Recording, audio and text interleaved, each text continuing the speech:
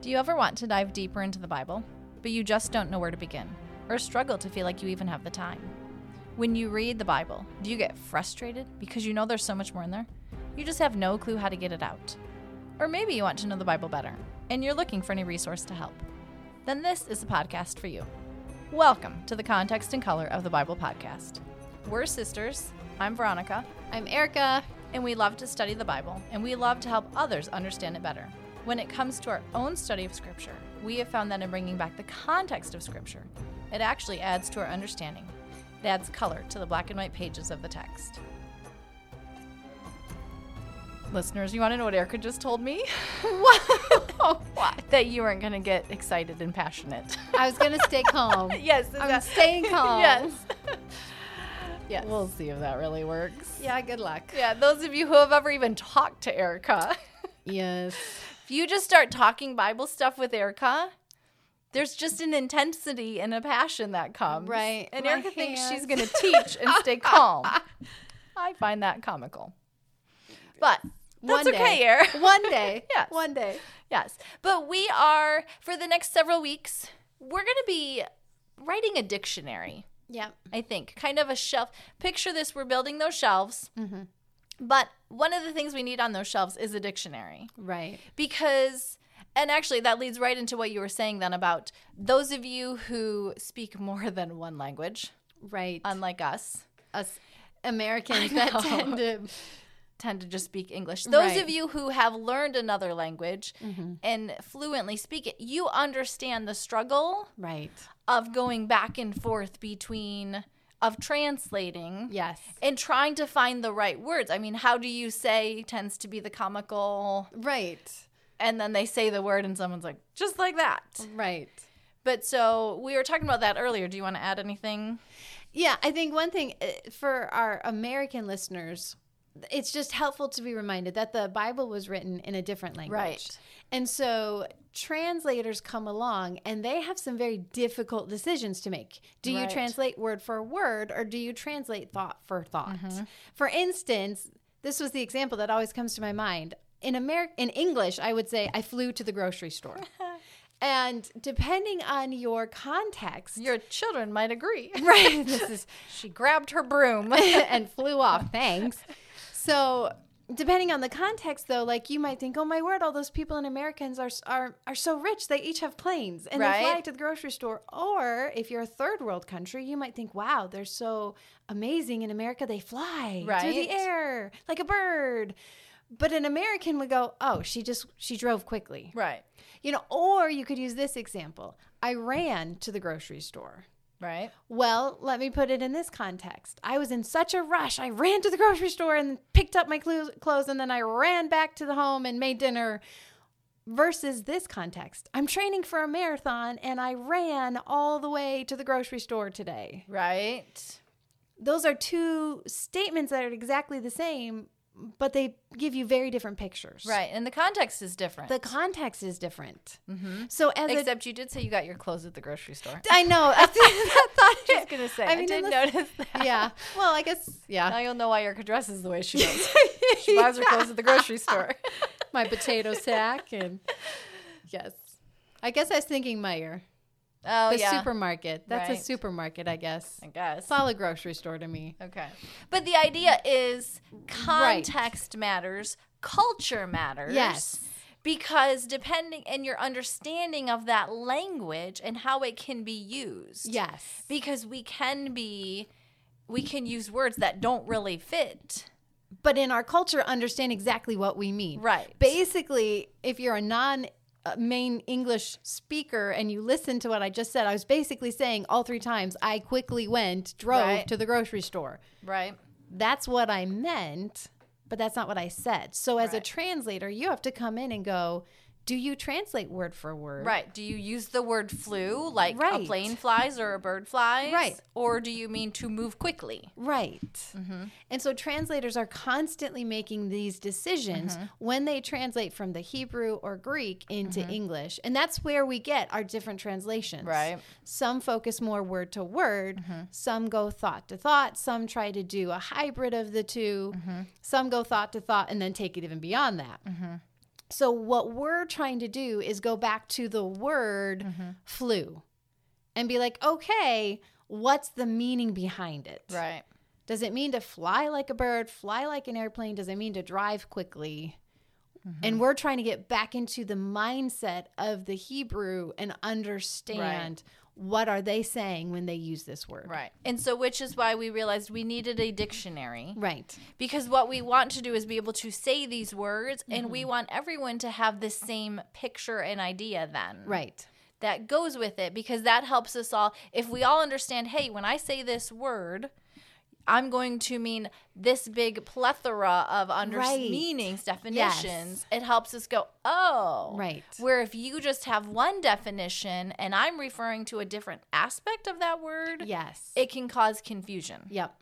And so as we've been building our shelves, we realized there's some words before we get into our next themes and talks Yes. and podcasts. Let's start with the basic. Here's our definition. Yep. So here's our dictionary we're going to be building for the next couple weeks. Yeah. And real quick, we can tell them the words. We're going to deal with holiness, Yep. law, Yep. faith, righteousness, Yes. favor Favor and and grace. grace. Ooh, which actually we do have a whole podcast on favor We do. and grace. I don't know. We don't need to redo that one, I think. Do you? Oh, we'll talk about it. Okay. Now that we're saying that, I think. Yeah. We'll see about that one. We might just refer you back to that podcast. Right. But those are the words right now. Our dictionary can always grow and expand. Right. I'm sure in the future we'll add to it. Right. But those are the sure. words the next couple of weeks, and we're not sure how long it's going to take. Because we don't know how long One it'll take. podcast per word. But today we're Right. starting with the word holiness Right. or holy. Yes. And I'll stop talking and Erica will start. And then you'll ask good clarifying questions. One thing as you read through the Tanakh is you see that of every other attribute of God, this is the one attribute that is expounded on or quoted 3 times. Okay. It's used Oh, 3 holy, times of holy, God. holy. Holy, holy, holy. Okay. Yep. I didn't say that very well. It's used 3 times Right. in Isaiah 6. Holy, holy, holy. And so the thought is that whereas God has many attributes, this is the one attribute that's essential. You could remove every other attribute and Okay. he would still be God. Okay. But this attribute is what makes him God. So we need to ask, what does holy really mean? And Veronica, when someone says holy, what's a picture or thought that comes to mind usually? Usually you come along with the idea of moral perfection. Or Right. sinless. Right. If something is, if I'm holy, if I'm to be holy, I tend to think I need to be perfect, meaning sinless. Right. I think that's often how it's used. We're sinful, God is holy. We Right. usually just put those two Right. against each other.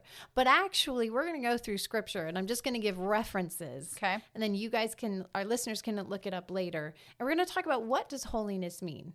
So in Genesis 2:3, we see that the 7th day is holy. In Exodus 3:5, you find out ground is holy.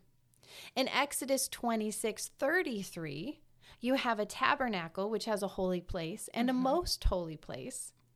In Exodus 28:2, you find out clothes that the priests used was holy.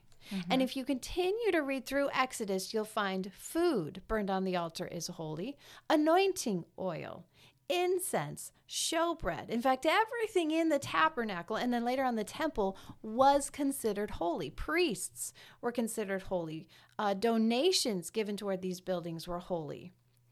And so you have all of these multiple things that God calls holy. But besides the priest, could any of these things sin? Oh, no. Like time, place, Water, objects? No. food, yeah. Right. None of No. those things can sin. So a lack of sin cannot be what makes you holy Or the only definition? or be the only definition. In fact, I would put it down as a very low Right. definition. Okay. It's in there. I'm not saying God sins, Right. but I'm not saying holiness is not about sinlessness. Okay. In Leviticus, God commands the nation of Israel over and over again, be holy, be holy. But in Leviticus, he also acknowledges you'll sin, and here's how to restore the relationship. So if God is saying, be holy, which means don't sin, but I know you're going to sin, so here's how to fix it when you mess up. Well, that makes holiness sound like a joke. Right. I'm putting a standard. You'll never be able to meet it. And I don't even think you will. And I don't even think you'll try. So why bother? why bother? Right. Like, so why even tell me to be holy and then acknowledge in the next breath, but you won't be holy, so here's what you do. Right. Holiness has to mean something else. Okay. At its core. Exodus 28 verse 36 states, you shall make a plate of pure gold and engrave on it, like the engravings of a seal, holy to the Lord. That's the key phrase right there, holy to the Lord. Okay. All these things in the examples above are considered holy because they belong to God. So they're set apart for the Lord's purpose and the Lord's use. Now, the Hebrew word holy is actually the word kadosh. Can you spell that? One way to spell it is Kadosh. I've also seen it spelled with QA. Yes. It could be Because really, we just need to say sometimes Hebrew words have multiple spellings. because you're going from a in English. different alphabet Right. to what letter? What? Not Roman, but what's I don't know. It's a different type of alphabet. Right. So you're actually also changing the letters Okay. from a Hebrew letter to an English letter. Right. So it could be K, it could be Q. But it's pronounced kadosh. Okay. And it actually carries the idea of set apart, sacred, unique. So you would say the definition of holy is set apart, sacred, unique, dedicated For parts of it. for parts of it. Okay. If you're talking about a created thing. Okay. So if you're talking about God, though, I would leave off the dedicated part. Right. Okay. The ultimate holy thing or person in the universe is God. Because he is the ultimately set apart, unique. Sacred. Okay. Mm-hmm. Holiness comes from God. He is the original holy thing. Without him, nothing can be holy. Mm-hmm. You could say he is, when you're looking in terms of holiness, you could say on the one hand, there's God. Mm-hmm. And then on the other hand, there's everything else.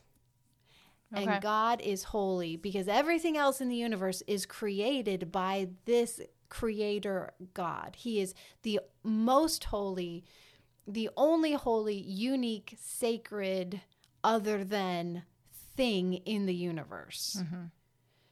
He stands outside time, space, material, physical, spiritual. He is the only one like himself. So the main view of holiness when it comes to God is not that he's good or that he's perfect. Although he is both these things, that's not what holiness means. Holiness is about God's essence. God is other than, separate from, set apart from, transcendent, over, above, beyond. In one sense, he's beyond evil. In another sense, he's even beyond good because he is distinct from all of his creation. He is the incomparable God, the exalted and awe-inspiring God. So when you call God holy, you are saying God is God alone, and there's no one and there is nothing like him. So that's holiness when it comes to God. Okay. Holiness when it comes to people is the same thing with a little bit of nuance. Sure, because we're creations. Because we're creations. And so when you look at those holy people, those holy places, those holy things in Scripture, they are all things, like you said, that have been dedicated to God. Okay. That have been set apart to God. So they get to participate in his holiness. All these things were considered holy because they were set apart to a holy, unique, distinct, separate God. So as Exodus 28 verse 36 states, holy to the Lord, in other words, set apart to the Lord. So anything set apart to the Lord is holy. And if something is holy, it is set apart to God. They go hand in hand when it Right. comes to the creation. That means God can do with it what he wants and how he will. You know, the Sabbath is a holy day because it's a day that belongs specifically to God. It is set apart for his teaching, his instruction, to learn about him, to worship him with other members of the covenantal community. Oh, shoot. Leviticus 20, verse 26. I forgot to look that one up. But it's in there, and it talks about being set apart to God, being set apart from the nations. Leviticus what? 20, verse 26. Let me look really quick. That is one I forgot. I was going to have you read. You shall be holy to me, for I the Lord am holy, and have separated you from the peoples, that you should be mine. So there's Right. there's two sides to this holiness for us. We've been dedicated to God, set apart for God, which means we're set apart from Right, the the people. nations. Yes. So holiness is about what you do, but it's also about what you don't do Right. as you've been set apart. So, yeah, as believers, we're called to be holy, set apart to the Lord, set apart from everyone else. You know, so the way we dress, the way we eat, talk, treat people, the way we do our jobs, the way we handle schoolwork, the movies we watch, the music we listen to, the way words we talk. say. Yes, the words we say, everything about us is to be set apart for God, set apart from the world. All that we are and all that we do is to reflect we now belong to God, are for his purpose, and to be used for his glory. So you're to show the world what God is like by the way you live, even when it's just you and God. Even when it's towards your spouse at home, or your kids after a long day at work, or your friend who talked about you behind your back, your boss. You know, and again, will you do it perfectly? No. You will fail to be holy. So you get up and you say, I'm sorry, Lord. You repent, and you get up and you keep walking. Because when God calls you to holiness, he's not calling you to sinless perfection, Right. some unattainable goal you can't reach. He's calling to you to live, that you live a life dedicated to him, set apart for him. 2 Timothy 2:21 states, therefore, if anyone cleanses himself from what is dishonorable, he will be a vessel for honorable use, set apart as holy, useful to the master of the house, ready for every good work.